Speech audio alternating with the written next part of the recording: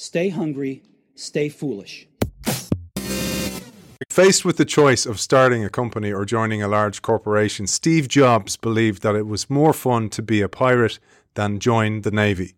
But for innovators inside established corporations, making a distinction between being a pirate and joining the Navy is a fallacy. We have to figure out a way to become pirates in the Navy. There is nothing harder in business than trying to innovate within large organizations. Innovators in big companies often face internal opposition as well as their external competitors. It is the management of the core business that tends to get in the way of innovation.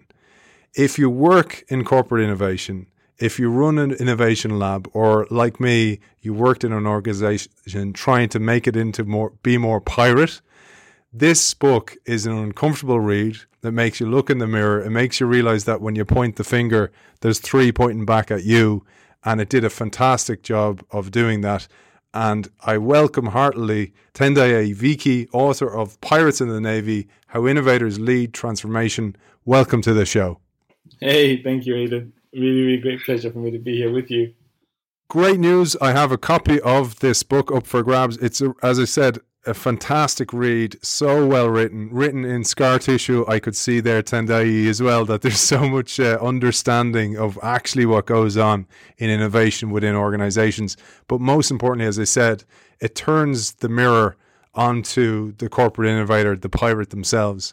And I have a copy up for grabs. Just sign up to the innovationshow.io newsletter, or look out for us on LinkedIn when we share little excerpts, and you will be in with a chance to win. So let's dive into this book. When Steve Jobs said that it was more fun to be a pirate than join the Navy, he was highlighting the fact that large companies are much slower to respond to change than startups. This is the speedboat versus oil tanker conundrum. The bureaucracy that runs many established companies is inadvertently designed to create inertia, and this is not very helpful in such a fast-paced, changing world. That's almost like the job, if you want to think about it, right? And I like the way that you describe that the book is written in scar tissue, right? It's really the experience of like running up against this wall all the time. So, I mean, most companies are started by entrepreneurs, and then those entrepreneurs decide that at some point they found something that works, and now they want to scale it and grow it. And as they pivot to scaling and growing what they've discovered works, they build in all this bureaucracy to help the company scale and grow, which is a good thing, because if you find something profitable, you should scale and grow it. That's basically the capitalist imperative, if you want to call it that. But eventually, when the moment comes somewhere down the road where you have to go back to entrepreneurial behavior, your success has created new muscles in your behavior and new habits in your organization that then start to get in the way of the ability of these teams to be fast-moving, testing, iterative, throwing away things that don't work, right? Now they're kind of caught up in this plan, roadmap, execute cycle, which doesn't really work for innovation projects. You've mentioned many times throughout the book that being a corporate innovator or a pirate has a myth around it that it's a sexy job and it's great, and you're eating great healthy food and on bean bags and playing snooker or pool all the time. And in a lot of companies, it's actually career suicide. While startups are focused on resisting enemies and competitors that are outside their company, entrepreneurs or innovators within large companies have to contend with enemies and competitors inside the companies themselves. I once met a guy. His name was John, actually, but I won't say his surname. But his name was John Smith. John Smith, yeah. I once met a guy, and he was head of innovation. And he said to me, "Do you know what's happening to the people that work for me? People are coming up to my colleagues that are kind of my direct reports, and saying to them, 'Why do you work for John? Like, why would you ever make such a career-limiting move as to work for John? You need to find something that's much more useful for you.'" And he was surprised that his team was getting this sort of advice from their friends. And that's what it's like trying to drive innovation inside large organizations. It's not sexy at all. Most of the time, you're fighting turf wars around resourcing, around being allowed to run experiments, around changing how the company organizes itself. And if you ever make the mistake of working on a product or service that kind of cannibalizes the existing business, then good luck to you. Like every single person who has a vested interest in the old way of doing things will be fighting you all the way. And you go on to say here, Tendayi, that the buzz of innovation is everywhere. The jargon, labs, accelerator, startup, it's hard to keep up. And yet corporate leaders are slowly waking up to the fact that they may have been victims of innovation mythology. You share several innovation myths. I'd love if you'd share these with us. Before I share with you the myths, right, I want to lay the blame squarely on corporate innovators. Because these leaders didn't get these myths while they were just out golfing with their friends or hanging out with their families. These leaders learned these myths by meeting corporate innovators who came in and said, we're going to help you set up innovation. We're going to help you do labs. And so they start learning things like, technology is the same as innovation, right? So we're going to start exploring AI, but technology is not the same as innovation, right? Technology is a small component, right? But you need to then combine that with value propositions that resonate with customers and business models that work. Another one of my favorite one is a lean startup myth. You can always pivot your way to success, right? That's not the role of pivoting, right? We pivot in search of value. And after a few of those attempts, we need to come to the conclusion of whether or not there's any value there and then stop. So the lean startup movement is not to ensure that every single thing succeeds, right? The methodology is to make sure that we find things that work and also find things that don't work. So leaders need to be paying attention to building portfolios that work in that way. Another myth is you need to make big bets. I once met a leader that was like, I'm looking for a 10x idea. It's like, well, there's no way that you're ever going to know that something is a 10x idea on day one, right? The best way to find good ideas is to have loads of ideas. And then make small bets on loads of ideas, and then over time see which ones of those can become 10x ideas. And so all of these things are things that are just out there in the world. Never mind the lab, the whiteboard, the sticky notes, the foosball tables, the bean bags, the chef that makes you vegan meals, whatever it is. That's the hipster thing these days. And that's all of that is not really what we're looking for when we're trying to drive authentic innovation inside large organizations. One of the interesting myths you talked about was that oftentimes an entrepreneur will join an organization believing that the organization is doing really well, it's got profits, so therefore there's more funds available for experimentation and exploration. But in fact, startups are way better funded and they don't have their budgets pulled from under their feet. Yeah, there's a venture capital money. You can see what's happening, right? There's a lot of venture capital money going into startup. It seems as if the world is awash with money. You could be like a WeWork founder and lose money, and they'll buy you out with more money just to let you go. There's so much money going into startups, and so this idea that if you are working in a large company, you can outcompete startups on resources, I think this is a myth. If you're joining a large company, you could probably outcompete startups on access to customers and access to markets because you can leverage what the large company already has, given that they'll let you do that. But you cannot outcompete startups when it comes to resources. They have more resources, and whenever there's a crisis out there in the world, there's no venture capitalist that phones the startup and goes, "Hey, startup A, that money we gave you, can we have some of it back?" That never happens, right? And the reason why that never happened is because there's an exchange. There's an exchange of equity when that money is given. So the money now belongs to the startup. So that's the real difference between that and large organizations. And one of the other ones I wanted to talk about, and we might talk about innovation theatre in a little while, but this is talking about the entrepreneur or the corporate innovator, is that oftentimes it is a misperception to think that they're driven by money, because true innovators are actually driven by success. They don't want to just participate in rearranging the deck chairs on the Titanic or lipstick on a pig projects. They want true transformation, and that is the reward for them. The authentic innovator is interested in making sure that they create something of value that lasts. And that's what makes them authentic. They're not interested in having pizza nights and events and all this other stuff that we try and call innovation. They're really interested in discovering what works and making sure they kind of create value with that. And that's what really motivates them if they're authentic. I think one of the challenges though that companies have is, if I'm an entrepreneur in your organization and I keep creating these $1 million businesses for you, but I don't have a stake in any of it. Like after a while, you need to start thinking about how do you incentivize people by giving them a stake in the success they're creating. So that's just a challenge that organizations sort of face. And another myth you talk about, which is really important, is that it's all about technology and R&D. While exploring new technologies can be exciting, innovation is much, much broader. It's about creating value for customers with business models that can scale. Again, like the same thing, ideas are a dime a dozen. R&D is not the same thing as innovation. A really great study that's been run by PricewaterhouseCoopers. They have a division called Strategy and they've been running this sort of piece of research with their Innovation 1000 ranking that they do every year. And they've been like mapping the relationship between how much companies invest in R&D as a percentage of revenue versus like returns, profits, stock market valuations, etc.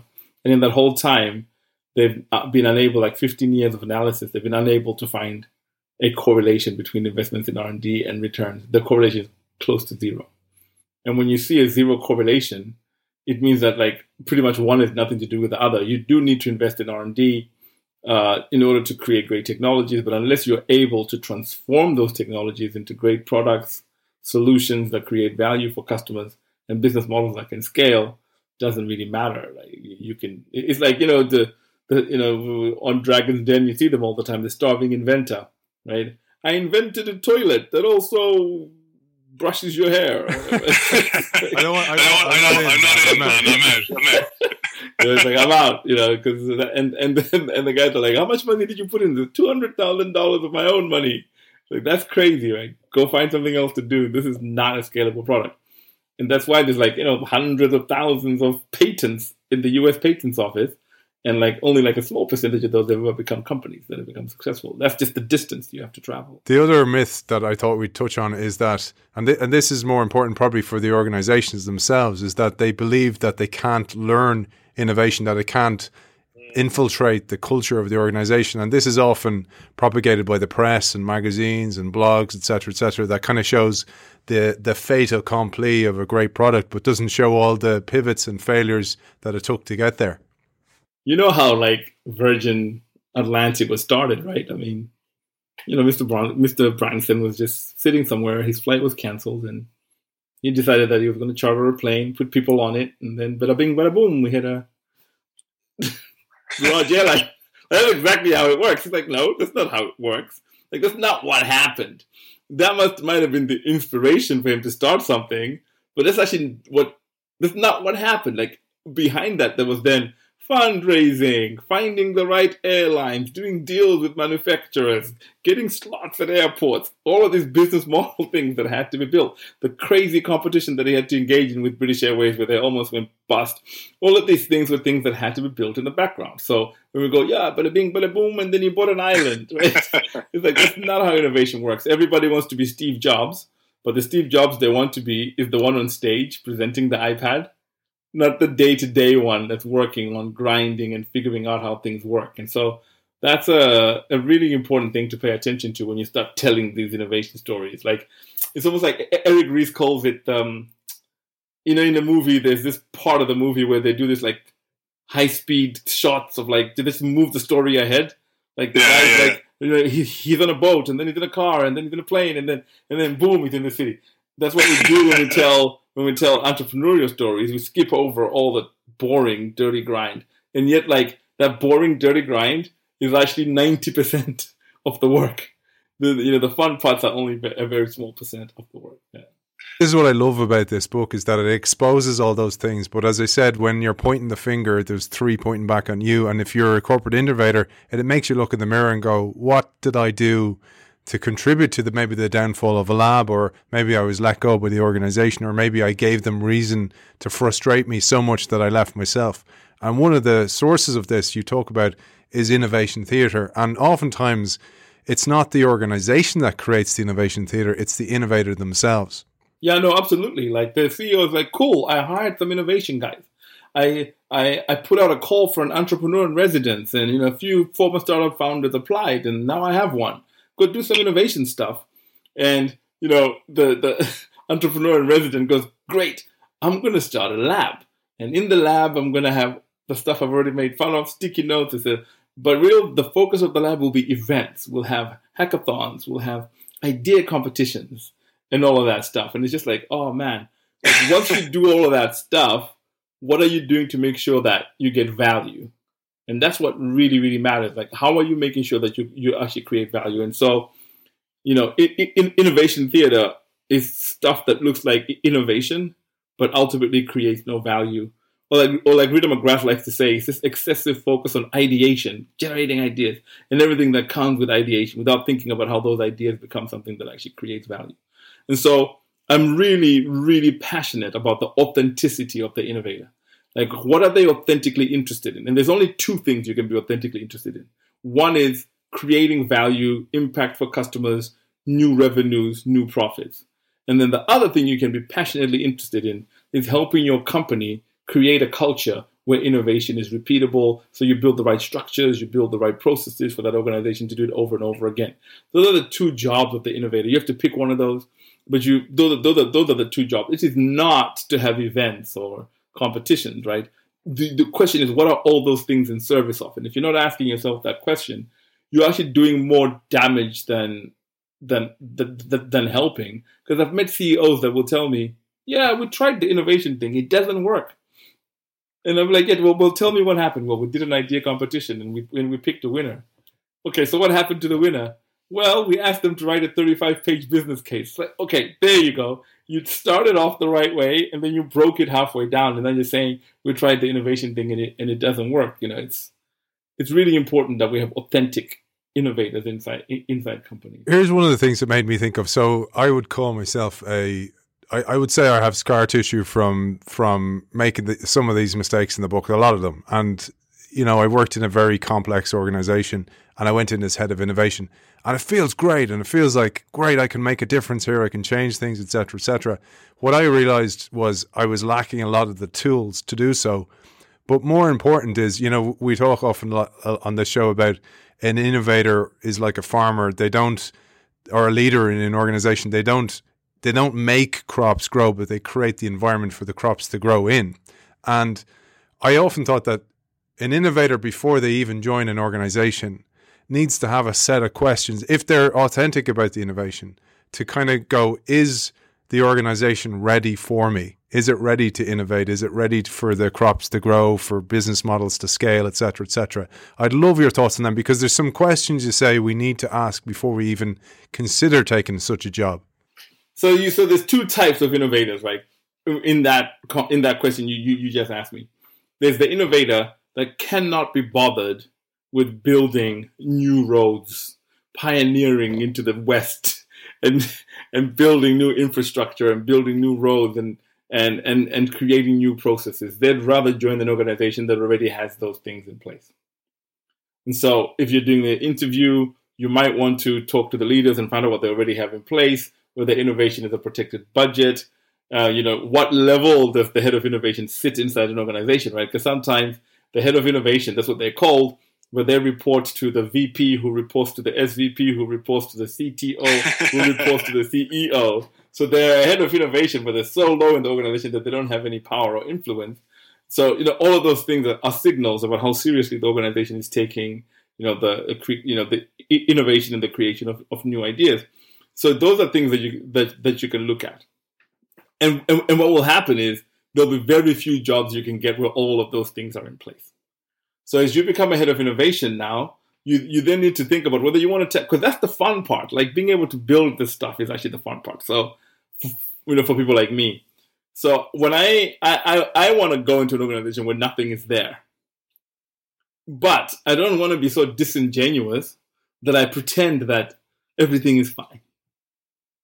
Right? I'd love to go to an organization where nothing is there. All I need are a few leaders that are early adopters that are willing to start working with me. I just need a hook. Right? If you give me that hook, I can leverage that hook into early wins. If I get early wins, I can leverage those early wins to influence the rest of the organization. This was so important because, we hear about, it's about culture, or it's about learning, and it's about making mistakes and learning from those mistakes and infusing that into the culture of the organization. But you say your job as a pirate in the Navy is to show leaders that you are creating value, not just learning. You have worked with innovation teams where they were mostly focused on hosting events to drive culture change. Done that, mea culpa, by the way. And the whole idea is, well, I'll get some early wins and I'll bring in some new thinking and I'll bring in some keynote speakers and et cetera, et cetera. And then all of a sudden you find yourself in kind of going, what have I actually really achieved here? Because that's ultimately what leadership's going to ask. What's the return on investment on this lab and on your wages? A really great company, right? Is Ping An. Ping An is this Chinese sort of insurance company with that sort of transformed itself to be like a technology platform with various other products. And Jessica Tan, who was hired by Peter Ma to be like co-CEO and drive this innovation, she says in an interview that she asked Peter Ma, so what if we fail? Because what you're trying to do here has never been done before in this space. So what if we don't actually succeed? And Peter Ma said, yeah, we might fail, and I'm okay with that as long as you genuinely try. Oh, very good. Right? As long as you fail, but you're genuinely trying to create value. You're genuinely trying to launch products. You're genuinely talking to customers. You're genuinely building value propositions. You're launching things in the market and seeing what works versus what doesn't work. As long as you're genuinely trying, leaders can accept that, especially if you take them along the journey and show them how you're genuinely trying. The most of the time, innovation teams are not even trying, right? They're simply just having events, pizza nights, rude word nights. They're having all types of nights. They're having speakers come in. They're walking around the organization with a PowerPoint presentation talking about Facebook, Amazon, and Google. Like, they're just doing all of these things. And what they're doing, right, in one sense, maybe to call them disingenuous might not be correct. Like, maybe what they're trying to do, and I'm just thinking about this now while I'm speaking to you, maybe what they're trying to do is to make sure that they have the perfect environment first before they start working on ideas. And that's just never going to happen for you, because the years and years you spend on that political campaign without showing leaders any value just count against you. Like, we've been paying you now for 3 years. What have you done? You're like, well, we've learned a lot. We now understand the culture better. I was like, that's not what we brought you here for. We brought you here to start creating value. And so it's something that we really need to think about and make explicit in our thinking as we start to do the work. You've made me come to this one where this is a really uncomfortable one, because it's happening all over the world at the moment, which is a lot of labs are getting closed because companies are receding because of the effects of the pandemic, etc. And over the last few years, you've spoken to various innovation managers who are furious that their company has decided to close down the labs they were running. And these managers clearly felt that the leadership in their companies comprised of MBA types, as they're called, who just don't get innovation. But then you ask the hard questions, and when you drill down into the work that these so-called innovation labs were doing day to day, you often discover that actually the innovation managers were the ones who didn't get innovation. Yeah, absolutely. Because you ask them, okay, so great. So your boss was wrong to shut down your lab. Okay, fantastic. So can you just describe to me, like, what your innovation portfolio looks like? And they go, what do you mean an innovation portfolio? Like, the moment you ask me that question, I know straight away that you were not creating any value. You're like, and then they say to me, no. We didn't work on products. We were working on the culture. Right? And that's always the cop-out that an innovator uses when they're not trying to create value. They say, we're working on the culture. Well, what's the point of working? How do we know that you've successfully worked on the culture? What is the metric that shows us that you've successfully worked on the culture? Here's an interesting and annoying fact. The only way we know that you've successfully worked on the culture is if the culture starts spinning out new products continuously.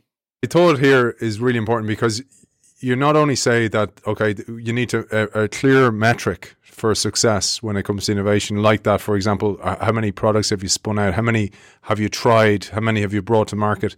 And one of the things you talk about, and it derives from the work from Steve Blank and Eric Ries that you mentioned, is getting out of the building, talking to customers.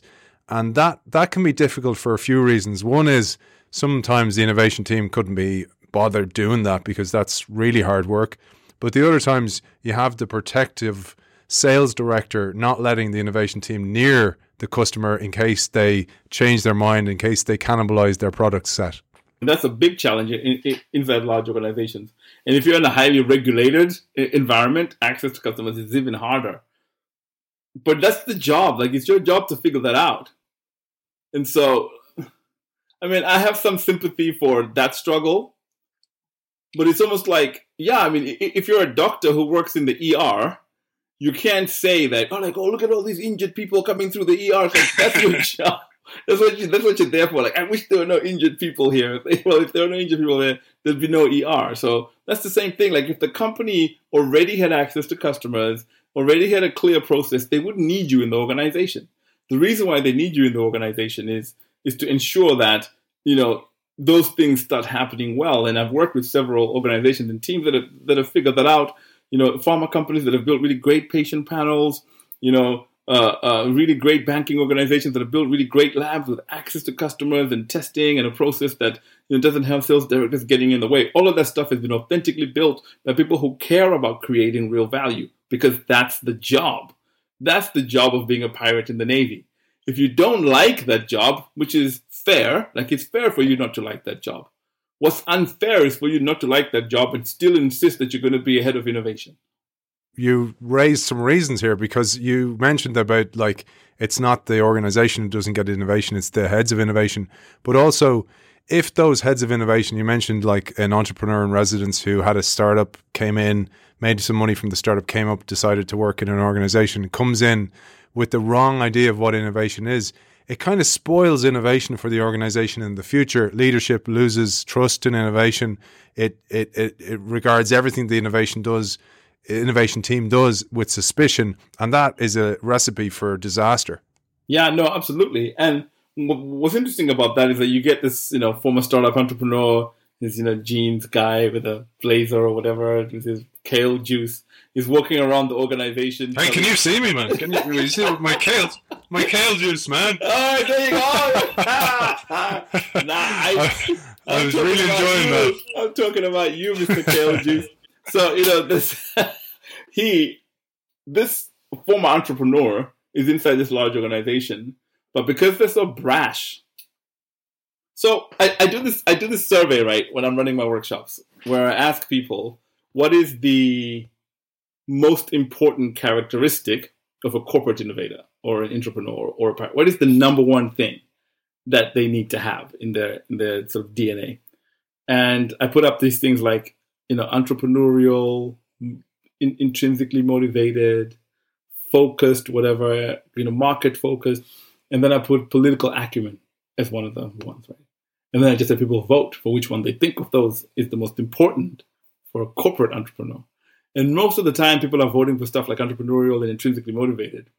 And then, but the truth is, the most important characteristic of an entrepreneur or a corporate innovator that makes them distinct from an entrepreneur working on their own startup is political acumen.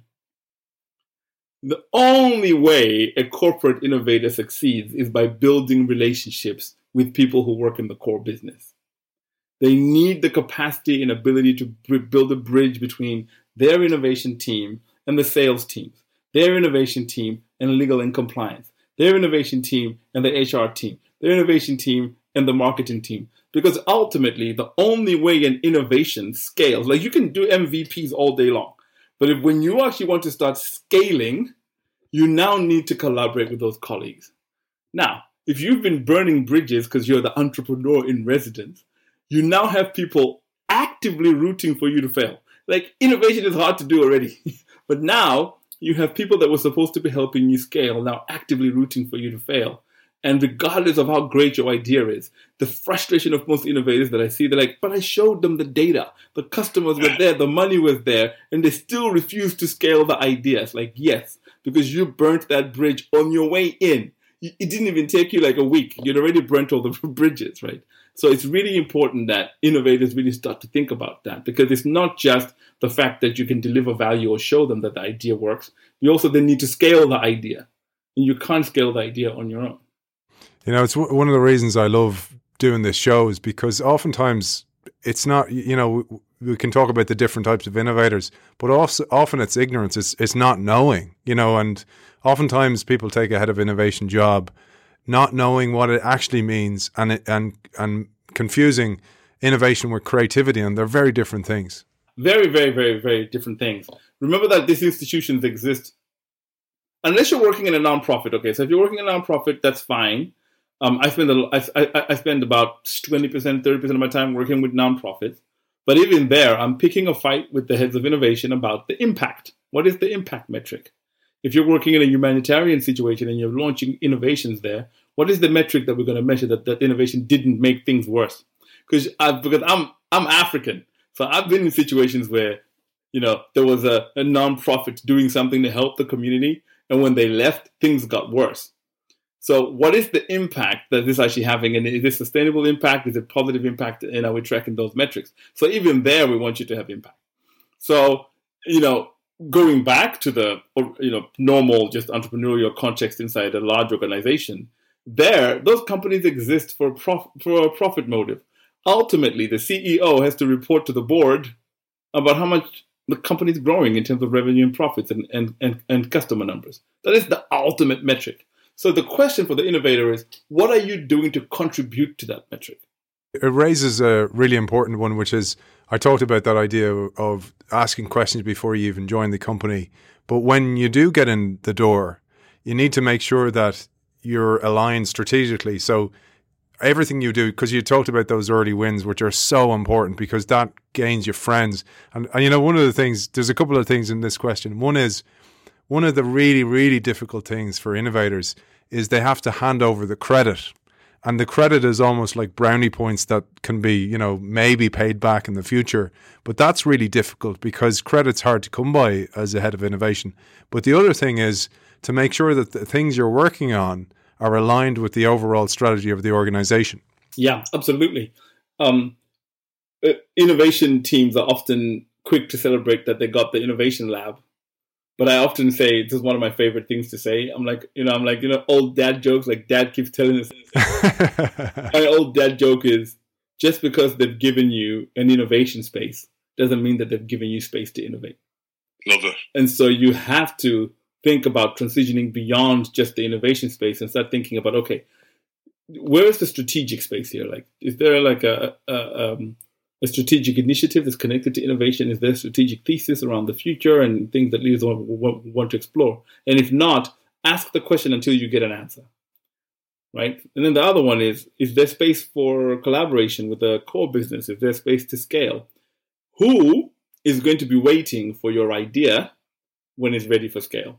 I remember talking to a guy, a really close friend of mine who was, running innovation at like an investment bank in Omaha. And he was saying, we used to call ourselves the home for homeless ideas. That's what they used to call their innovation, of the home for homeless. If you have an idea that nobody wants to work on inside the company, bring it to us. We'll help you with it, right? It's a home for homeless ideas. And then he said, Tendayi, we realized that if an idea is homeless when it comes here, it'll still be homeless when it leaves. So being a home for homeless ideas is not a scalable model for an innovation lab. That was a really important one, that asking the question, okay, well, what happens if we do create a product that is the product for the future for this organization? What happens then? Because oftentimes maybe leaders don't expect that to happen. And then you can stumble across a great new business model, for example, or a new product or service, introduce it to the organization, and they don't know what to do with it. Kodak, for example, creating the digital cameras, like, well, hide that thing away because it's going to cannibalize us in the future. How do we think about that? Yeah, so that's where the bridge to the core really matters. So there's two practices there, right? There's one practice where every innovation lab should have an active portfolio of products and services that they're working on. So they're trying to improve the organization. So they're working on 10 to 12 products that they're kind of testing, iterating, or whatever it is. Maybe 20, products, whatever, 5.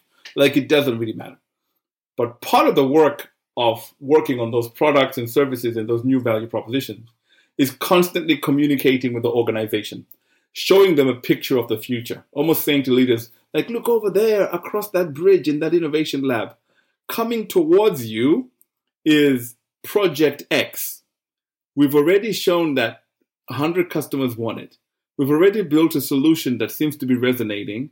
We've signed up X amount of people, and we're getting to the point where we might need resources from the technology organization to help us ramp up this in a project. We're probably going to need that within the next 6 to 8 months.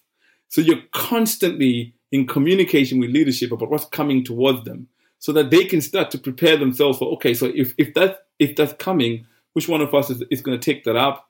How are we going to scale it? Should we spin it out? Whatever, right? But you can't just show up one day with like, I mean, you can imagine, this is a joke like that I always say, like, imagine like you're like, you know, the head of a division inside a large company. Let's say your name is Karen. And so, you know, Mr. Innovation, head of innovation guy turns up, is holding his kale juice and goes, "Hey, Karen, we've been working on this project for the last 2 years. We think it's ready to scale now. So you need to take it up."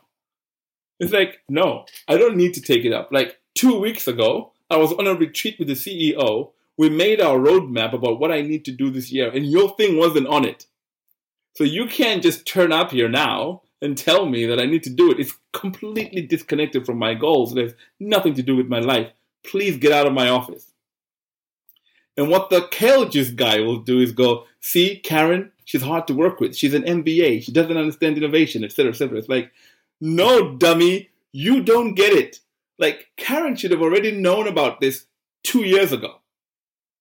And she should have been able to track its path towards her from 2 years ago to today. So that when you walk in through the door, she already knows what to anticipate. "Oh, hey, welcome, Aiden.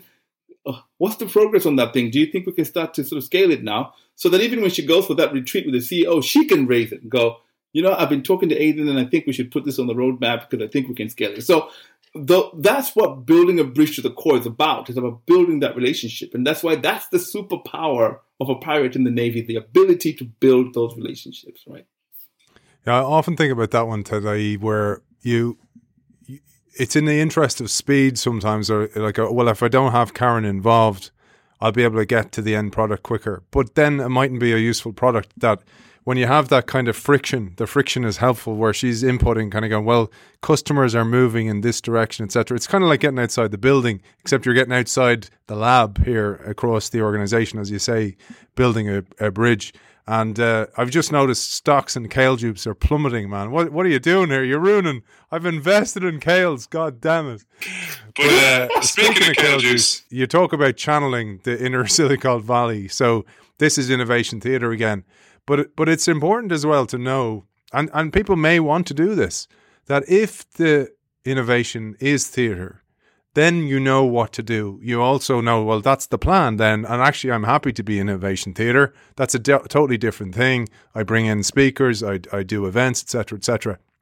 And you talk about how important this is to know within organizations. Yeah, if you think that's what you're going to do, then for sure do that. I mean, I once met a lady who did that for 20 years because the CEO was happy with that. He was happy with the vibe that her space created. He was happy with the feeling of entrepreneurialism that it created amongst the employees, even if like no value was created for that. And the CEO was in the job for 20 years, so this lady was in the job for 20 years. And then the moment the CEO changed, the new CEO coming from where he came from, was like, "Oh, we have an innovation lab. Well, that's awesome. So how many products have we launched from the lab?" Right? It's like, no, 0. It's like, well, you're fired.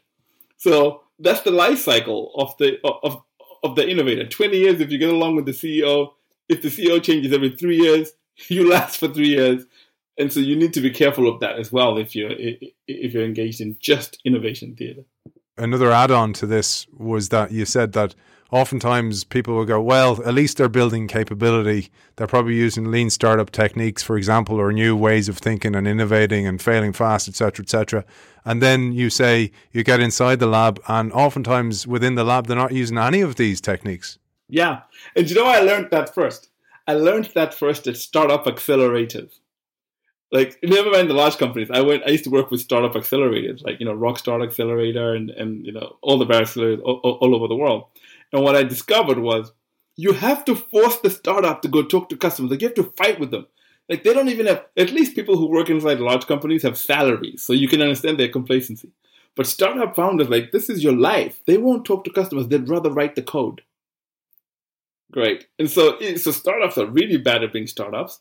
So then you create the innovation lab, you put these entrepreneurial guys inside the lab, and what do they want to do? They just want to write code. They don't want to go out and talk to customers, build business models, etc. So you can say you're building capabilities, but you can fail for just those two reasons, which is one, they themselves are not doing it. And if they are, two, they're isolated from the rest of the organization. So nobody can really see and learn from what they're doing. So that becomes something else that you have to solve for. We've kind of focused so far on looking in the mirror as a corporate innovator, but also then the organization can totally frustrate innovators. And you say in order to help a company build a sustainable innovation process, we have to understand what the company is doing to frustrate innovation. And you list a list of reasons that innovators leave. I'd love if you'd share some of these. Number one is, they don't even have an innovation strategy or anything. They're just like, go do some cool innovation stuff. And you're like, can you please tell us what you want us to do? They go, no, you're the startup guys. Go do something. So you go do something. And while you're doing it, you go, yeah, can I just get access to customers, please? To talk? No, you can't talk to customers because that's the sales director's job. Okay, so then, you kind of grind through that and then you sort of bring the idea to them, I've got this thing that's ready to scale. It's like, well, what is that? Who are you? But I'm the guy you sent to do stuff. Remember me? So there's so much frustration there that leaders can actually cause. And then one of my favorite ones is when leaders are just asking really pointless questions about what revenue are you going to give me in year 5? I don't even know who the customer is. You're asking me what revenue I'm going to give you in year 5. So there's a whole bunch of stuff that leaders do that frustrate innovators. And so that's why, for me, Aidan, right, there's two types of innovation roles that have to happen at the same time. One is the innovation team that's working on products and services. Those are the folks that usually get frustrated by leaders. And then one is the innovation team that's working on influencing leaders and building a process for innovators. One way to think about it is to think about the distinction between creating innovations and creating innovators. And so what is your job, right? Are you interested in working on products and services? Because we can help you with that. Maybe you can hide the idea, protect it, navigate it through politics. Or are you interested in creating innovators? And people who are interested in creating innovators are the kinds of people who, if an innovation team runs into a problem with legal and compliance, they don't just solve that problem for that one team. Instead, they have a conversation with legal and compliance about how they can solve it for that team and all the other teams that are going to come behind that team. And so what they're doing is they're building a pathway for innovators to do their work. So they can remove all those blockers that you're talking about that frustrate innovators. And then there are those that will focus on innovations. Those are the ones that are creating value propositions, business models, testing products, launching new cool stuff. And so that distinction has to be very clear in the mind of the head of innovation. They could do both, but they need to know when they're doing what and make sure that they're tracking their success with that. Also, another kind of conundrum that appears is the matrix, choose the blue or the red pill. And this is a really important one. Do I go for growth or do I go for transformation? Again, they're very different things. Exactly. Do I work on changing the organization to make innovation repeatable, or do I work on creating value and creating new growth? Those are two different jobs, right? You could do new growth without transformation. It's hard, but I've seen people who can do it. They can hide their projects. They can get diplomats to represent them. They can finagle resources from colleagues, et cetera, until they figure out a way to scale their idea, which is a different job to transformation. Because with transformation, you're basically in a confrontation with the company. What you were talking about, making sure there's the right nutrients in the garden rather than the flowers. You're digging up the garden and planting the nutrients in there so that when innovation teams start working, they're working within the right context. And that requires a different constitution, in the stomach. You have to have this ability to have difficult conversations every day. I think it was Jack Welch said, if the rate of change on the outside exceeds this rate of change on the inside, the end is near. And you talk about the two rhythms that the organization moves at and then the innovation team moves at, or that change team moves at. They move at very different rates. And Clayton Christensen said organizational capabilities trump human capabilities. So it doesn't matter how good your innovator is or how persistent they are, they'll fail if the organizational capabilities can't carry those new ideas. Exactly. I mean, you might get one or two successes, but to make it repeatable, absolutely not. And so that's why we have this model that I designed with Alex Osterwalder about how to assess a company's innovation culture. And what we prioritized at the top of that was leadership support, things like strategic guidance, portfolio management, etc. And then organizational design, things like, where does the innovator sit inside the organization? What's the org structure? What is the HR incentives around innovation, right? And then only at the bottom did we put innovation practice, like tools and skills and all that. Because you can have tools and skills all you want, but if the org design and leadership support are not there, it doesn't matter. I've trained people on business model canvas. They leave the workshop excited. They get back to work and they can't do any of that because their line manager is asking them for completely different things. The thing we really always need to remember is that with change initiatives, you need people to engage with. You need people to change minds. Like you talked about, you need to be politically astute. You need to speak politique in order to be able to sell your ideas, etc., etc. In my book, I talk about this idea that you can't change business models till you change mental models. So you need to change how people think and interact. But you point out, and I was delighted to see it because I've done a couple of shows on this, and a couple of people, regular listeners, are like, well, why did you do a show on humility? And humility, you put a whole chapter in the book because it is such an important aspect of being an innovator, but also being open to new ideas and new suggestions. Yes, absolutely. And I think one of the things that people struggle with, and I think Justin Kan just tweeted that, right? Justin Kan is the guy who is like a Silicon Valley entrepreneur. He just put out a tweet today which said, "Kale juice rocks." Sorry, he didn't say that one. He said, "There's nothing as intoxicating as the desire to be right." Right, and so it's pretty obvious to us as innovators where the world is going, how things are changing, and what companies need to do in order to survive in that new world. And once that truth hits us, we can't understand for the life of us why other people don't see things the way we do. And the moment you can't understand why other people don't see the world the way you do, you lose humility right there. Because now in your interaction with those people, you're basically condescending. Even though you don't intend to be, you're basically condescending. So Alex Osterwalder is really big on, let's stop being cynical. If our leaders don't understand how the world changes, it's our fault as innovators, advisors, thinkers. Right? We're not showing them the truth in a manner that resonates with them, and that's part of the job again of being a corporate innovator. So you have to already accept that people don't have to believe your truth, right? Instead, what you're asking for is a chance for you to illustrate that this might work. And if you approach it with that humility, say, listen, I know that you've run your company for so many years. I know you're having great success right now. I just need a sliver of space. Just give me a chance to show you this thing. And if I show you that it works and I deliver a couple of results that we can agree together today for this small investment, then we can have a bigger conversation about how to scale it, right? Rather than walking in there and going, you're about to get disrupted. You're going to die. I'm the kale juice guy. Sorry. rather than walking in and doing that, and the guy's like, but like my bonus last year was 15 million. Like who is this guy? Right? That becomes like the one. And once that dynamic is in play, then it's really hard to influence. This episode's brought to you by Viki McCullen Kale Juices. You can buy online at theinnovationshow.io. Moving on from our note from our sponsors. You mentioned a really important one. Innovator's Dilemma, by the way, was my first book on innovation, trying to understand it. And by the way, at the time I read it, it's quite an academic book if you're coming at it fresh, and I didn't quite get everything. I got some points, but one I totally got, and one that you call out in the book, is what Clayton Christensen talked about, may he rest in peace, that top execs think they're running the organization, but who's really running the organization is middle management. And you've heard them referred to as permafrost, because again, going back to what you talked about speaking politique or being able to influence those around you, if you can't do that, middle management will absolutely resist, mainly because they're incentivized for other things. Yeah, no, absolutely. So a lot of CEOs and top execs are really constantly talking about we need to become more innovative. They might even go to Silicon Valley on one of those Silicon Valley tours and come back all inspired.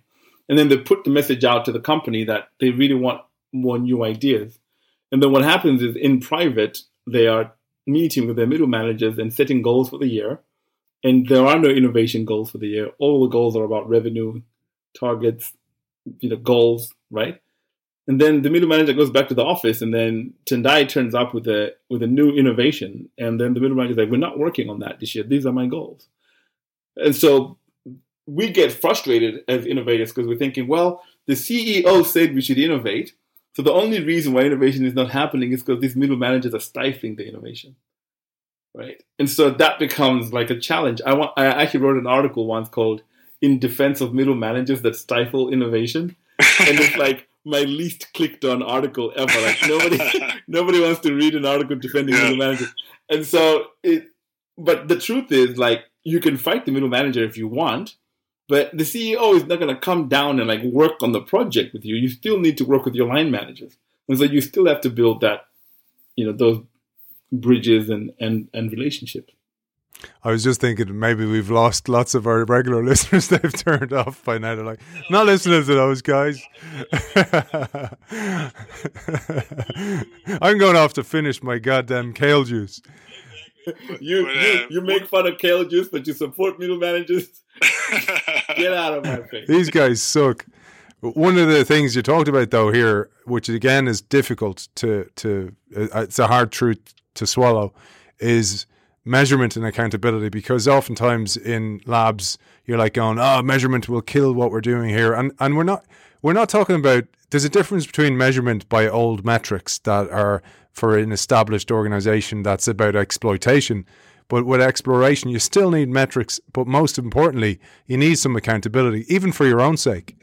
Yeah, no, I mean, one of the things that frustrates CEOs is heads of innovation saying, no, innovation is a black box. Just give us the money and leave us alone. Right? That's like, no, we don't want to do that.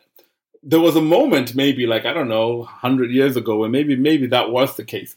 But with all the developments we have now, from like design thinking to customer development to lean startup to business model generation to innovation metrics and innovation accounting now, we know the right metrics to track, right? And those metrics are really, on one level, pretty basic.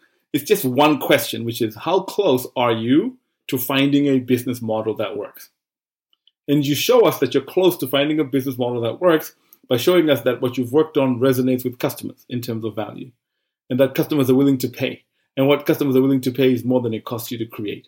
And that once you figure that out, there's a path towards scale. Like, these are metrics that we can actually track. You don't have to tell me exactly what revenue you're going to make for me in year 5, which is the wrong metric. I just need you to tell me the correct metric about this is what we're finding out, this is what we're learning. And because of these learnings, we think we're on track towards success.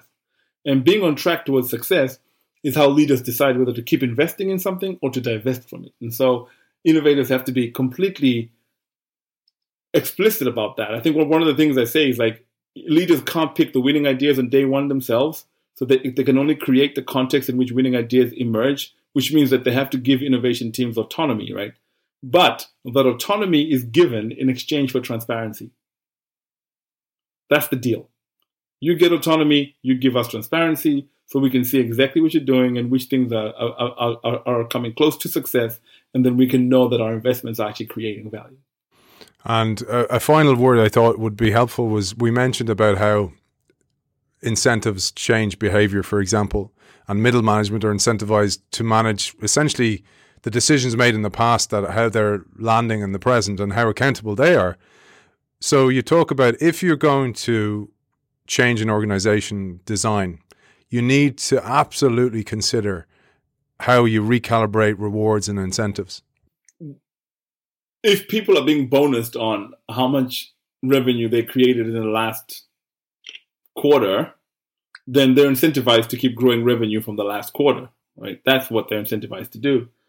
3M had a really nice metric that I saw that while I was doing some research, which was, they had this thing they called a stretch goal, where they set a metric for middle managers that said like 25 to 30% of revenue must be from new products launched in the last 4 years.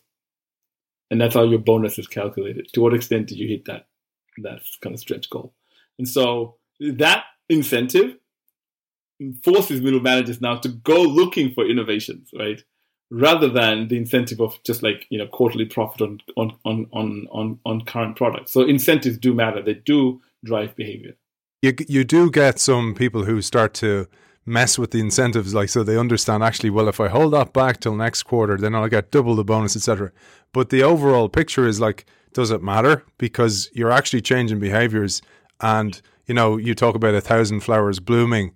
You're actually backing more positive flowers, ones that can actually have a chance of scaling and doing well in the organization. Tendayi, I usually finish with a quote. I have one here, a lovely quote I pulled from the book.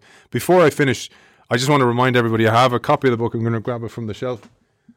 I have a copy of Pirates in the Navy here up for grabs. Just sign up to the innovationshow.io newsletter and you'll be in with a chance to win. It's beautifully illustrated as well by Holger Niels Pohl.